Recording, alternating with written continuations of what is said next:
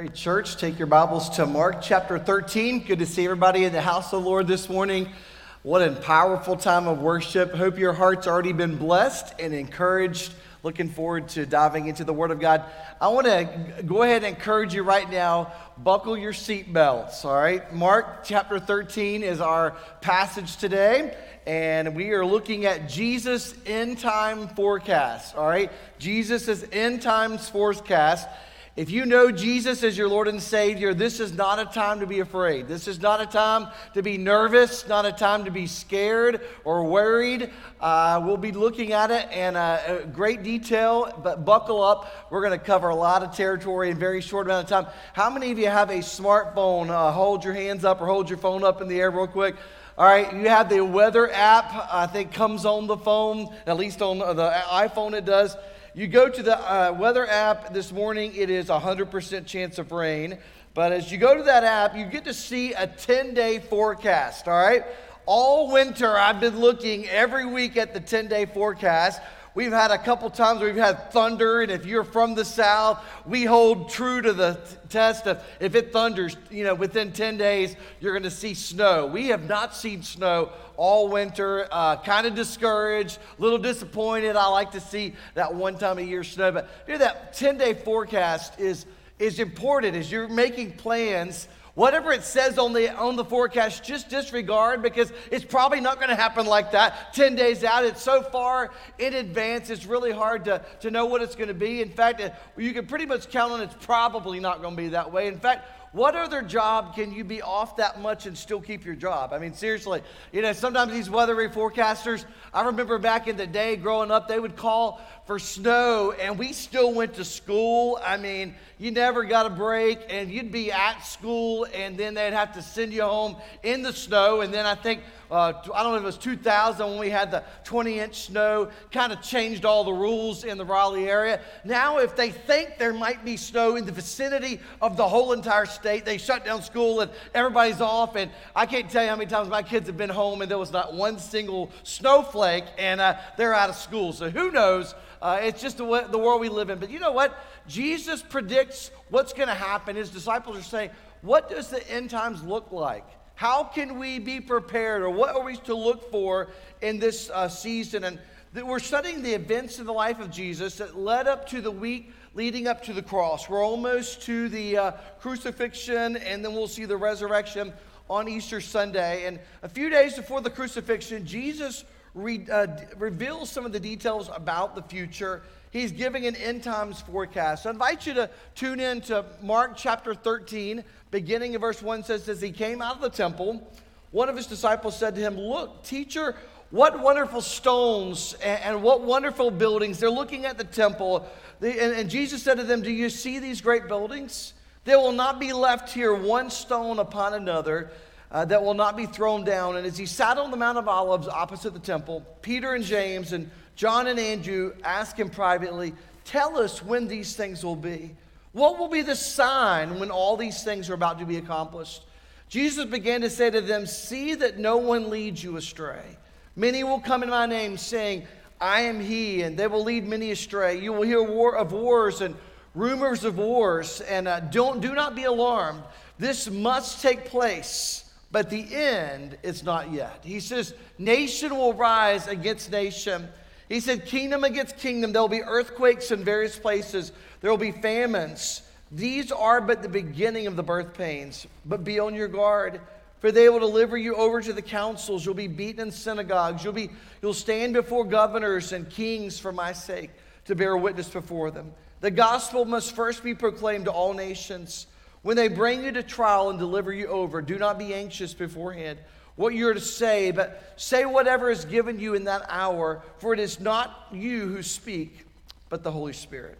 Brother will deliver brother over to death, and the father his child, and children will rise against parents and have them put to death. You will be hated by all for my name's sake, but the one who endures to the end will be, what, church? Saved. Holy Spirit, speak to our hearts this morning. Lord, I don't know the spiritual condition or where each person in this room or that we watch online right now live or during the course of this week, where they are in their spiritual journey. But Lord, you do. God, I pray this morning you would speak to hearts. God, would you convict those that know you as Lord and Savior? Convict us of any sin, anything in our life that's keeping us from that right relationship. And Lord, I believe that as we were talking about revival earlier, I believe that begins with confession as the church begins to confess our sins and get right with you, get right with one another, get right with each other, God. I pray that you would do a mighty work in our hearts and lives, God. And Lord, for those who do not know you as Lord and Savior, that this morning would be that moment of decision, that you would convict them and draw them to faith in Jesus Christ this morning. And Lord, I pray as we look at these last days and the end times, Lord, before you come to take your church, your bride home, God, would we look forward with anticipation of what you're going to accomplish, and ultimately, God, being with you for all of eternity in heaven. God, would you do a mighty work in our hearts? Stir our hearts this morning for the lost around us. Give us a passion to seeing them come to faith in Christ. God, we'll be careful to praise you for what you're going to accomplish this morning. In your precious name, we pray, amen. The most important event in the future is the return of Jesus Christ. And in Mark chapter 13, Jesus gives some of the details about his return. And in this first part of the chapter, he's predicting three things that will happen before he returns. He predicts that the temple is going to be destroyed. And he gives it in verse 3, he says, there will not be left one stone upon another that will not be thrown down. The disciples coming to Jesus, they were talking about the beauty and the size of the temple and how magnificent it was. And it was the second temple. Herod the Great spent 40 years and the equivalent of billions of dollars to upgrade and expand the temple. And as beautiful as the temple was, Jesus knew that the time was coming, it would be destroyed. He says not one stone is going to be left upon another. It's going to be completely destroyed. And it was an audacious claim. The temple was the main symbol of religious worship in the Jewish nation. And it was God's dwelling. It was believed to be where the presence of God dwelt. And so it would be equivalent somewhat in the United States of, say, going to the Capitol building, say this building is going to be destroyed. There's not going to be a single stone, not a single cinder block or stone left on this building is going to be completely destroyed. And for an American, you think, no way. There's absolutely no way in the world that's going to take place.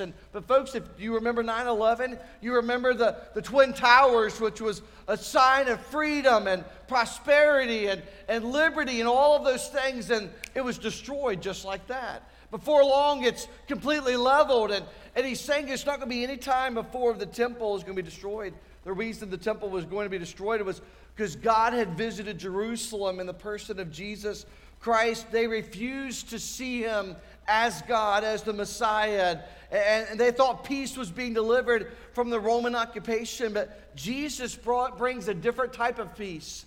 He brings an inner peace. He brings a relationship. It's not about cold religion. It's not about all the thou shalt nots and the thou shalt do's, but he gives us a relationship that surpasses all human understanding. He gives us ultimate peace. There may be people listening to me today that are making the same mistake. You haven't recognized who God is and that Jesus is the only Son of God. He is the only way to a perfect relationship with God, and he is the peace that you've been searching for. That God-sized hole in your heart can only be satisfied through a relationship with Jesus. And I pray that God will open your eyes to the truth of the gospel this morning. But this prophecy was fulfilled exactly as Jesus predicted. So that forecast of the end times was 100% accurate according to prophecy and the fulfillment of that. As number two, we see Jesus predicted the rise of disturbing trends. The disciples ask him for a sign. Say, what should we look like? What should we look for as the end times begin to approach? And Jesus said in verse 8, they're but the beginning of birth pains.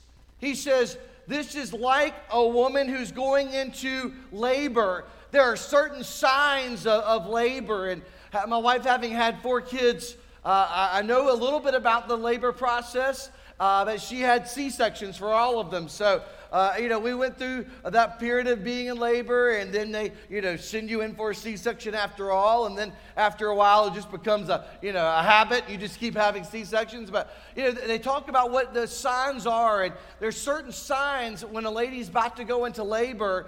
Her body begins to transition and things begin to take place, letting her know that the coming of the baby. And as a dad, I was so looking forward to driving the car at like 80 miles an hour down the highway with the flashers on, hoping people move out of the way so I could get that. Anybody else want to do that? And maybe it's just me. But I wanted that experience of driving. Never happened. We were at the doctor's office and they said, we're going to send you right next door to the Rex Hospital Birth Center. And so it was just more of we're just walking across the parking lot to the birth center. I never got that experience, but I wanted to have those certain signs of what it was going to be like. We went through all of the Lamaze class back in the day and the breathing techniques and all of those things. And, I was so pumped up and excited, and none of that happened. But he says it's going to be like the birth pains. Be looking forward to the time when Christ is going to return. These are like birth pains for an expectant mother. That's the analogy Jesus used to describe certain trends, certain things are going to be happening. He said there's going to be a spiritual confusion, a time where people are so confused about the truths of God's word. Jesus said people will be showing up claiming that they are the Messiah. Do you realize that today literally hundreds of people have come on the scene and claim to be the Messiah or sent from God? And that today there are over 270 different major religions, thousands of smaller cults and religious groups. Ron Hubbard was a science fiction writer in the early 1950s. He wrote a book entitled Writing for a Penny, A Word is Ridiculous. If a man really wants to make $1 million, the best way to do so is to start his own religion. He went on to start the Church of Scientology.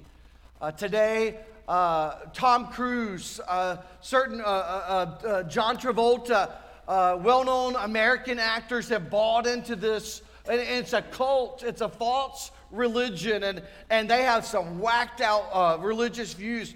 But Ron Hubbard, as he passed away in 1986, it's estimated today that the Church of Scientology brings in over $500 million a year.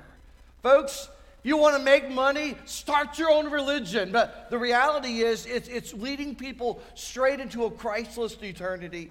There's more spiritual confusion today than there's ever been. There's military conflicts. Jesus said, be looking. He said there'll be wars and rumors of wars. And of the 6,000 years of recorded human history, it's estimated that there have only been about 200 years without some major military conflict. Sometimes a rumor of a war can be scary. We remember different times in history where North Korea is throwing out all these threats and trying to scare us. And we see Iran, we see Iraq, we see all of these countries over the years that have been threatening and causing war. And we see what's happening in Russia and Ukraine. And let me just tell you, China and North Korea aren't sitting idle. There are lots of things happening. But folks, that's what Christ said is going to be like in those last days. Wars, rumors of wars. He goes on, he says, natural calamities are part of that process leading up to when Jesus Christ is going to return. There'll be earthquakes. He mentioned these in Scripture, and he said they'll be felt in various places. You might say this morning, how many earthquakes? They've been recording and measuring them since around 1900. There are approximately 130,000 earthquakes or tremors of earthquakes in the course of a year. Of those, only about 13,000 are strong enough to be felt, and about 1,300 are strong enough to cause some damage or possible death. Just this past Monday, in Syria and Turkey, a 7.8 magnitude earthquake rocked that portion of the world. Earlier in the week, as I was working on this, I put this data in here, and at that point, there were around 11,000 confirmed deaths, and they said it was the worst earthquake that hit that region of the world in decades. Last night, as I was finalizing everything for today, that number is doubled. It's over 22,000 people have been killed. Heard a pastor just this morning say, he said, that region of the world over in Syria, one of the cities, the ancient city of Antioch, is Antaka, which is in Syria, and it's been absolutely devastated. And if you think, he said that the church was first called Christians in Antioch, and they were supporting the early church and the persecution. And he said, today that city has been devastated by the effects of an earthquake. And it's all pointing to the fact that one day Jesus Christ is going to return. These are the birth pains. These are the signs that Jesus is getting ready to return. And folks, I'm not an alarmist, but the frequency of earthquakes is increasing. We've had multiple earthquakes, even in North Carolina. I remember just about 3 or 4 years ago, there was one. We felt it here at the church, here in Raleigh, and it's mind-boggling. And I didn't grow up around earthquakes. I didn't experience a lot of that stuff. But Aaron Killian was our worship pastor at the time, and he used to live in California. And he came in my office. He's like, "Did you just feel that?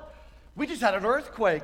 When you live in California, you're used to that kind of stuff. But it's happening even around our area, folks. It's signs of the times of Jesus' soon return is coming.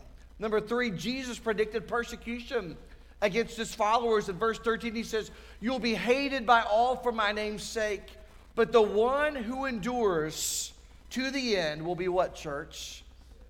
Will be saved. There have been 3 main waves of Christian persecution through the years. First wave was not long after Jesus ascended into heaven, and literally thousands of early believers were tortured and executed for their faith. This period lasted for almost 300 years until Emperor Constantine legalized Christianity. The next wave of persecution began in the 16th century as part of the reaction against the Protestant Reformation. Thousands of Christians were killed because they forsook the official teachings of the Catholic Church. The third wave of Christian persecution is going on right now, church. Over the past 100 years, more Christians have been killed for their faith than in any previous 100-year period. Most of this takes place in Islamic republics as thousands of Muslims are returning to faith in Jesus Christ. They're disowned. They're often killed for their confession of Jesus being Lord and Savior. Christian persecution will happen. Christ is saying, count on it. You know it's going to happen. It happened in Christ's day. He said it's going to happen. They hate the words of Jesus. Let me give you 3 challenges. We can bear witness to Christ even when persecuted. You say, "Pastor, you have no earthly idea. You work in a church environment. I mean, how awesome is that? Your coworkers know Christ as Savior." I go into a completely dark office everywhere. I'm not talking about the lights are off, but lights are off, spiritually speaking, and people are walking through, and you think, there's no one else in my office that I know of that proclaims to know Jesus Christ as Lord and Savior. He says many of these early Christians were tortured. They were put to death for having a relationship with Jesus. But folks, they said that what happened is many of the Roman soldiers that would put these Christians to death ultimately threw off their armor and professed faith in Jesus due to the witness of the early saints who were dying for their faith. The people who were putting them to death were so convicted by their witness, they would put off their own sword, their own armor, and confess faith in Christ, and were killed on the spot for their own faith. The church father Tertullian wrote, "The blood of the martyrs is the seed of the church." You might be facing death for your faith. You might not face death for your faith. But folks, what happens is when you're criticized, when you're ostracized, when you're overlooked because of your faith, when you're laughed at by family, by coworkers, how do we respond to the persecution of the New Testament church? Jesus says it's going to happen. Don't react in anger or bitterness. Show them the love of Jesus. This Tuesday night, our life group was studying in 1 Peter chapter 2, and one of the things that really stuck out in our study was when the world becomes increasingly hostile toward Christians, the church must become increasingly holy. When the world becomes increasingly hostile, the church must be increasingly holy. It ought to transform us. We ought to proclaim and lift up the name of Jesus in such a way that they see Christ in us, the hope of glory. But he goes on and says we can carry the gospel to every people group. Jesus said in verse 10, the gospel must be first proclaimed to who? All nations. Jesus says we're to proclaim the gospel to all nations. The word nations doesn't mean countries like you and I might think, with borders or governments. It's the word ethnos, which is literally ethnic or people groups. People of every tribe, every tongue, every nation need to know that Jesus Christ loves them. Even with the threat of persecution and arrest, we take the gospel into dangerous areas of the world. We have missionaries our church supports, organizations that we support, and we can't tell you even where they're at today because they're in danger. And to point them out, I was watching a mission conference a few years ago, and missionaries are coming across the stage, and they were introducing them. They're going to Brazil, they're going to different places around the world, and there were certain ones where there was literally a screen up there, and the people came and stood behind it. All you could see was the silhouette of them, and I thought, wow. They're in places around the world where it's illegal to preach the gospel, and yet men and women and children are going into those countries to proclaim that Jesus Christ is the only way. Thirdly, we can stand firm in the face of opposition. Verse 13 says, the one who endures to the end will be saved. The end may not be the end of this age. It might be the end of our life. But in a time when our culture is sinking in the shifting sands of popular opinion and morality, God is looking for people who will stand up. People who will say, I believe in God the Father and His Son, Jesus Christ. I believe in the Holy Spirit. I believe in the three in one. Folks, what happens is as we confess our faith in Jesus, it's not going to be popular. Martin Luther was a Catholic monk who started reading the Bible for himself. He wrote out 95 examples or theses in which he thought the Catholic Church had committed heresy. He took a hammer and he nailed it to the church door at Wittenberg. He was arrested. He was put on trial for heresy and later excommunicated from the church. Persecution is going to grow against believers in America. And church, if you don't believe that, you haven't paid attention to Scripture or what's happening in the news. The church is going to be persecuted. As we continue to preach the uncompromised truth about life, about marriage, about God's Word, it is transformative, church. It goes against the norm. It goes against the culture. And it radically stands in the face of sin. And folks, as we stand up for what's right, we are going to be persecuted. He says, hang on, buckle up, it's going to happen. He goes on and says, after Jesus takes his bride home, there'll be a time of global chaos. Verse 19, Jesus says, for in those days there will be such tribulation as had not been from the beginning of the creation that God created until now, and never will be. Let's look at a simple timeline of events in the end times. The very next thing to happen on God's prophetic calendar is the rapture of the church.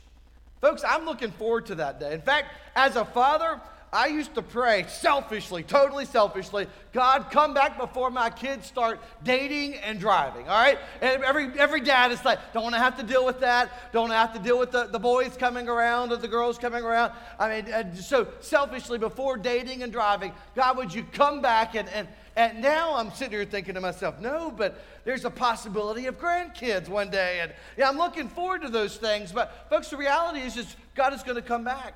He says, Jesus says, those will be such tribulation. And so that when the church, it's when Jesus returns in the clouds to take his bride, the church, back to heaven. And He'll take us to his Father's house. Jesus doesn't talk about the rapture specifically here in Mark 13, but Paul writes about it multiple times in the New Testament. In fact, it's the event that ushers in the period of global chaos.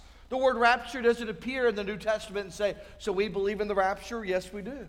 1 Thessalonians chapter 4, verse 16 says, the Lord himself will descend from heaven with the cry of command, with the voice of the archangel, the sound of the trumpet of God, and the dead in Christ will do what, church? Rise first, then we who are alive, who are left, will be caught up together with them in the clouds to meet the Lord in the air. And so will we always be with the Lord. I use this passage often at a graveside, at a funeral, because it's a reminder this is not the end. Really, it's just the beginning, as Christ is going to one day come and rapture the church. He's going to take those who've already gone before us in the air. The phrase called up is the word harpazo in Greek, but in the Latin, it's raptio. It's where we get the word rapture. Paul writes in 1 Corinthians 15, he says, in a moment, in the twinkling of an eye, at the last trumpet, the trumpet will sound, and the dead will be what, church? Raised, raptured, imperishable. We shall be changed. In other words, there'll be a moment Jesus comes. That time, millions of believers who make up the church, the bride of Christ, will suddenly disappear. We'll go to be with the Lord. That event is going to be the most catastrophic natural disaster to ever occur on planet Earth. However, it's not a natural disaster. It's really a supernatural departure as Christ comes to take his church home. But you can imagine the chaos that will ensue over the communication world, the transportation world, the infrastructure. Imagine the news headlines. I mean, you can only imagine whoever the craziest person on the news is. Imagine them reporting, folks, all over the world, it's complete pandemonium as planes, the pilots are raptured. I know a number of pilots, and I'm thinking to myself, you know what? If they're in the air at that moment, that plane's going to be unmanned. So you better be right if you're on that plane.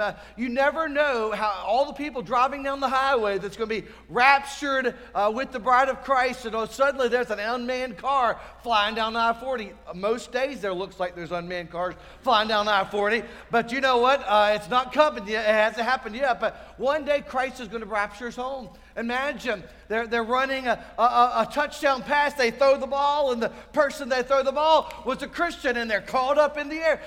You can only imagine what's going to happen in the pandemonium worldwide. After the last 3 years, folks, nothing seems out of the ordinary, but this time is often referred to then after that is the tribulation. In fact, the word in the King James, the Word of God says in Matthew 24, then shall be great tribulation, such as was not since the beginning of the world to this time, no, nor ever shall be.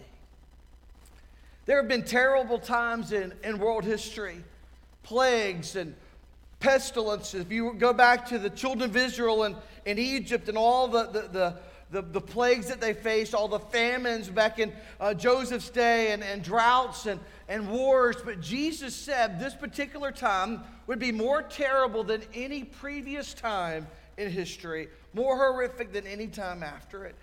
When you compare the scripture with Daniel and Revelation, many scholars believe the tribulation will last 7 years. The first half of it won't be that bad, but the last 3.5 years will be the most awful time in the history of mankind. John describes this chaotic event, tribulation, in Revelation chapter 6 through chapter 18. There's 7 seals to a scroll that are opened. That each seal leads to a kind of judgment on the earth's inhabitants. The 7 trumpets are sounded. Each trumpet announces a harsher affliction. Finally, 7 vials or bowls of wrath are poured out. About this time, you might be getting a little nervous thinking, well, what about us? I mean, I can't imagine being here with all these terrible things happening on earth. If you know the Lord, you are part of the church. You're part of the bride. And the Word of God says we won't be here, I'm convinced, for a couple of reasons. One reason, if you read the book of Revelation, the church is mentioned 26 times in the first 3 chapters. But then during all the other chapters describing the tribulation period, there's not one time that the church is mentioned.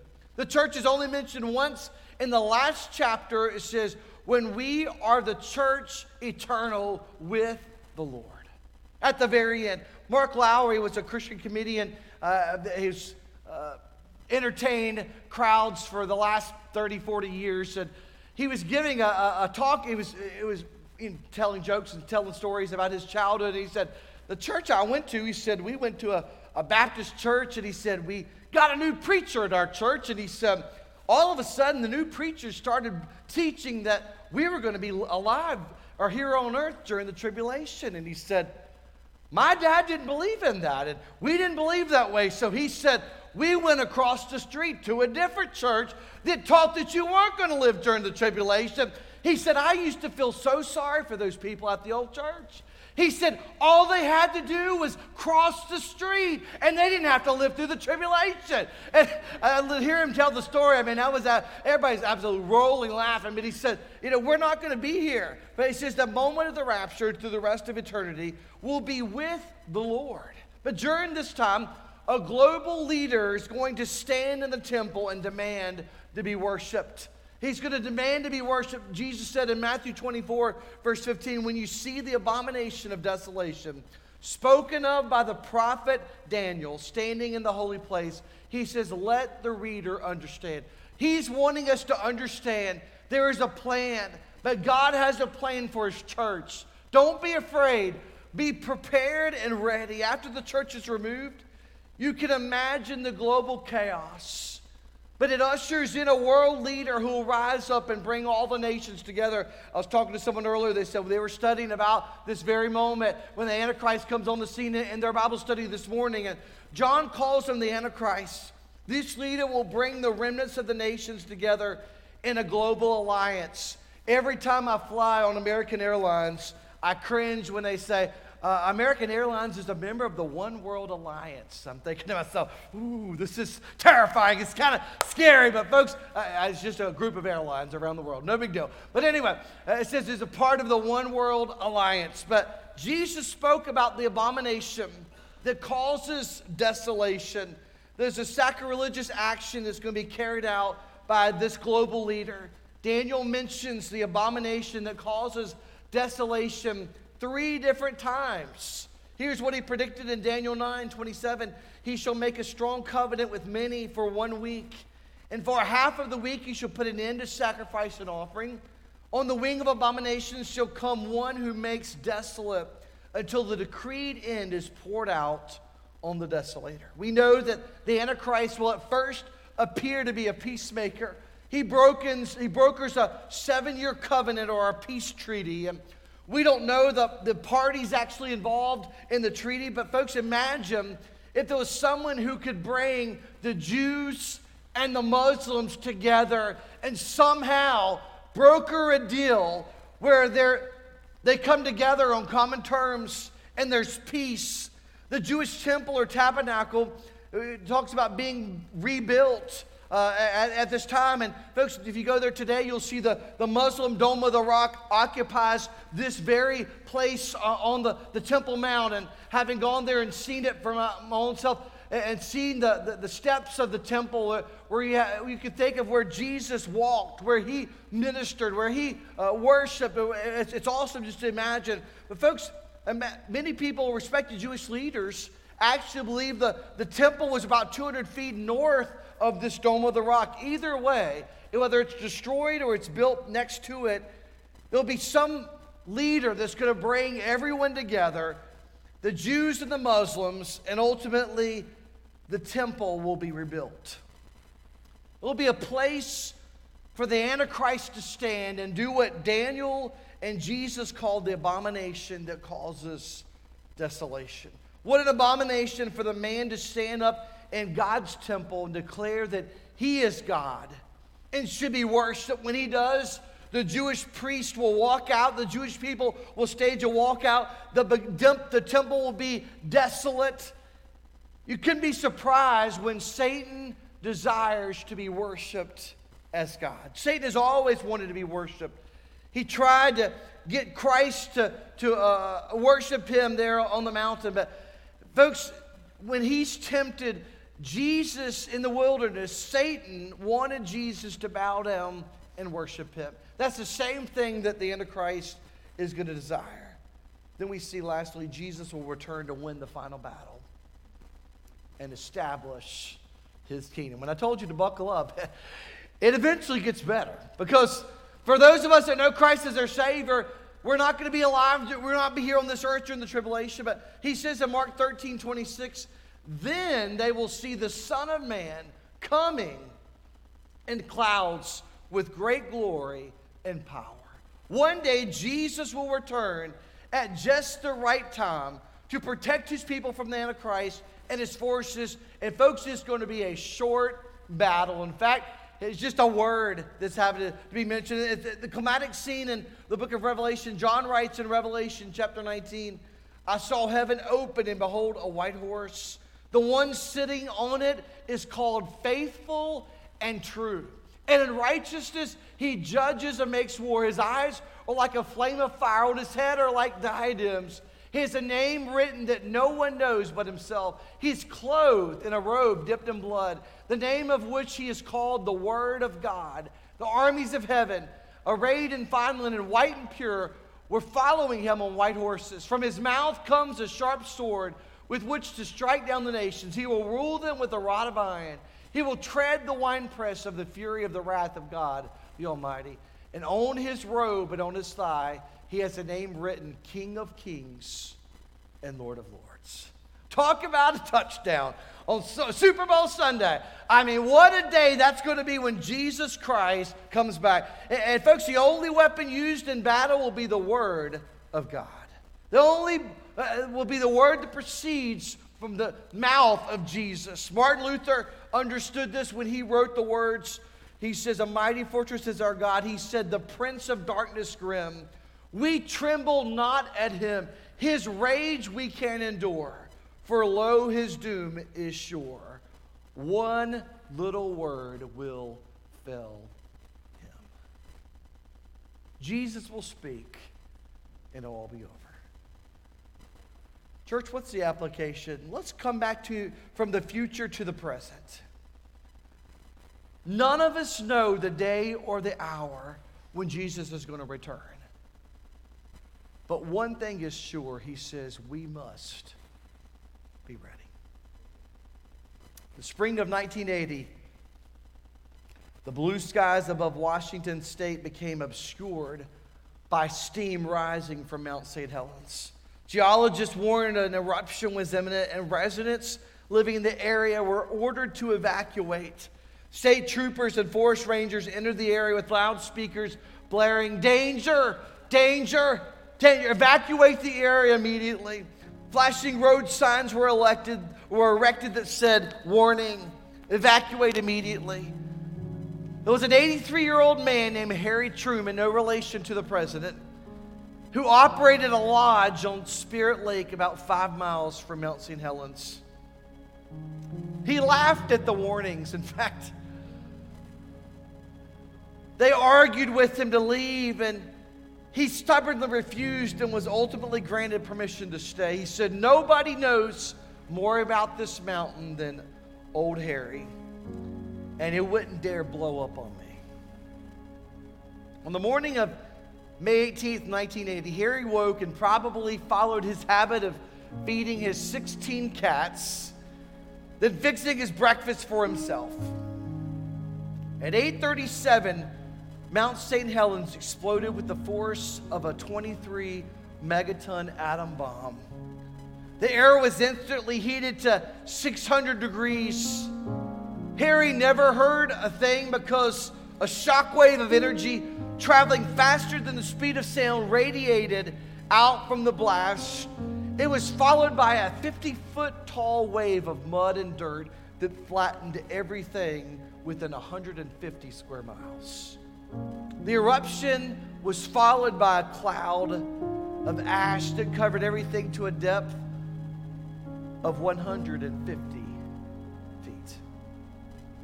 They never found a trace of Harry, his 16 cats, or his cabin. And I wonder if in that millisecond, when the mountain was getting ready to start erupting, if it ever crossed his mind, you were wrong. You were wrong. You were warned. You were given every opportunity, every chance to get right with God, and you were wrong. You see, sometimes people say, well, Pastor, I just don't know if I believe all this. I know this is what the Word of God says, but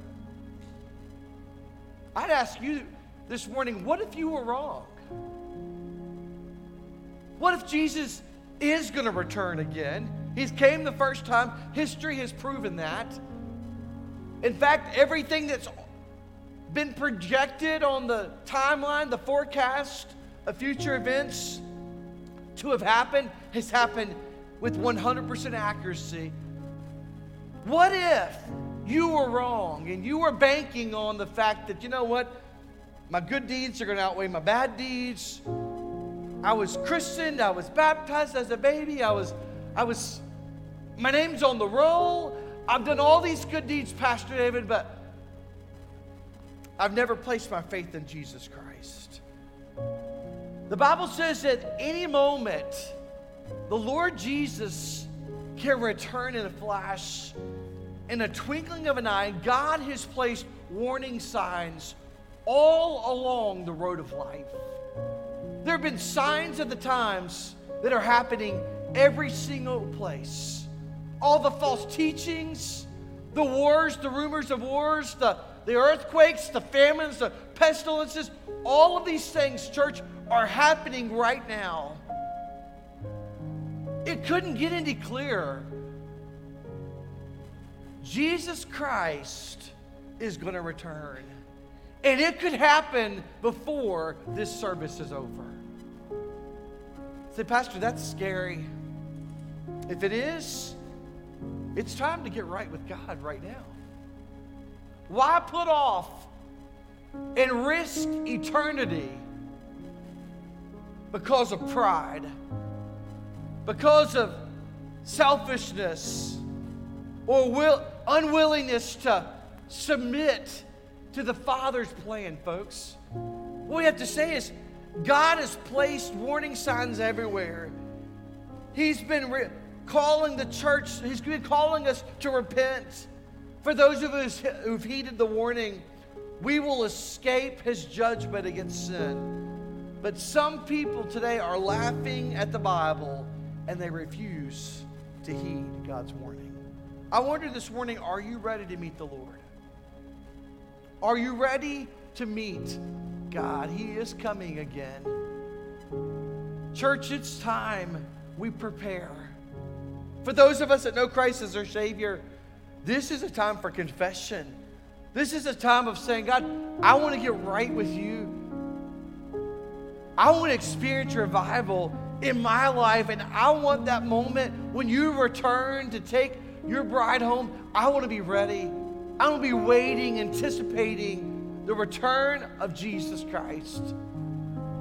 What an awesome moment to be raptured straight from a worship service like we're experiencing this morning and go straight into the presence of God. But folks, we ought to live every moment as if He could return right now. This is a time of confession, a time of getting right with God. If we have something wrong with a brother, this is the time to go to that person and say, I'm sorry. Will you forgive me?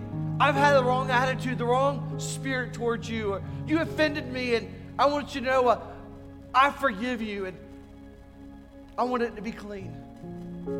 Get right before God. Get right with your spouse. Get right with your kids. Kids, get right with your parents, because we don't know when the time is going to come.